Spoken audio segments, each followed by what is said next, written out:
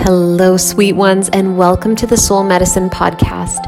I am your host, Liz Nerland, and I have created this space to nourish you with guided meditations, to support your healing journey with Reiki practices, and to inspire, lead, and teach developing healers and intuitives. I invite you now to breathe deeply, to open your mind, to expand your heart space, and to call your soul to rise to the surface as you settle in to receive these offerings. Let's get started.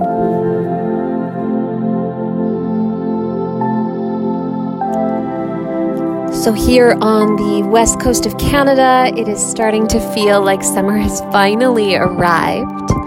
And with it comes bathing suit season.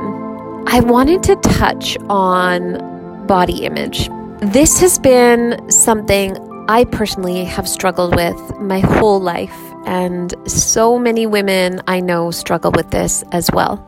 And it really hit me. I was doing a feminine embodiment retreat.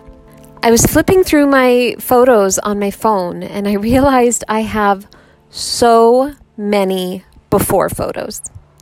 Before the workout, before the cleanse, before the whatever.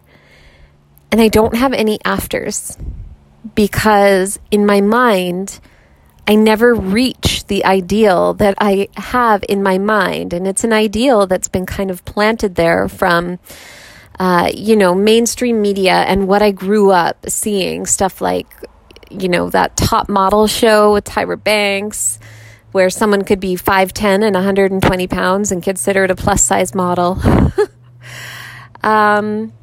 But I was on this feminine embodiment retreat, and it was coming through a lot that I wanted to be the voice of the feminine. And yet here I was looking at these photos of myself and shaming myself because I don't look like a 14-year-old boy, really, is what it came down to.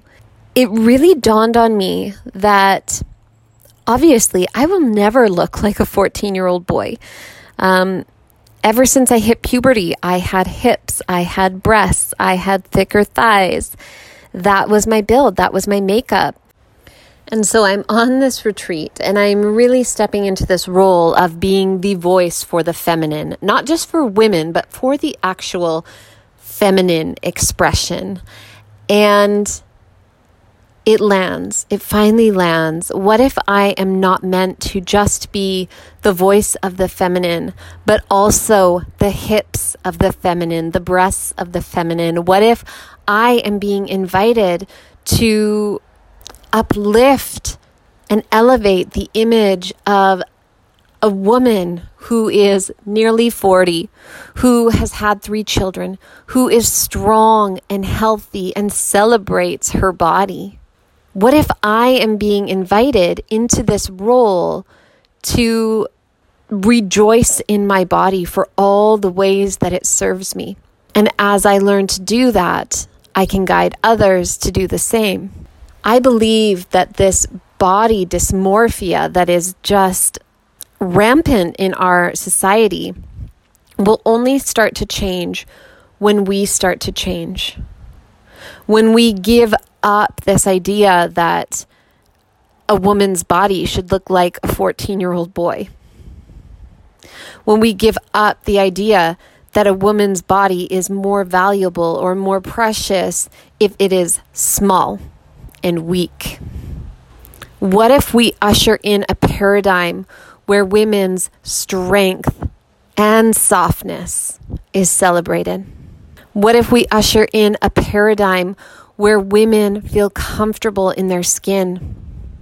What if we usher in a paradigm where women are free to spend more time on things that inspire them rather than on dieting and fussing over image and appearance? What if we usher in a paradigm where women's value is not determined primarily by how they look? Now, we all love this idea, but here's the thing. It will only take hold when we actually embody it, when we actually decide that we are enough, when we take that apology out of the back of our throat for the way that our stomach looks in a certain dress or outfit, when we stop trying to change our body to fit clothes and we start demanding that they make clothes to fit our bodies, when we stop asking women about their bodies after they give birth, when we stop making a big deal whether they are losing weight or not losing weight, and instead we ask, how are you? How's your heart? How's your mental health? What do you need? Are you getting rest? Are you getting support? What if that is what was on the front of magazine covers instead of some image of a celebrity who bounced back? We can change the way our culture celebrates and views women's bodies if we change the way that we celebrate and view our own body.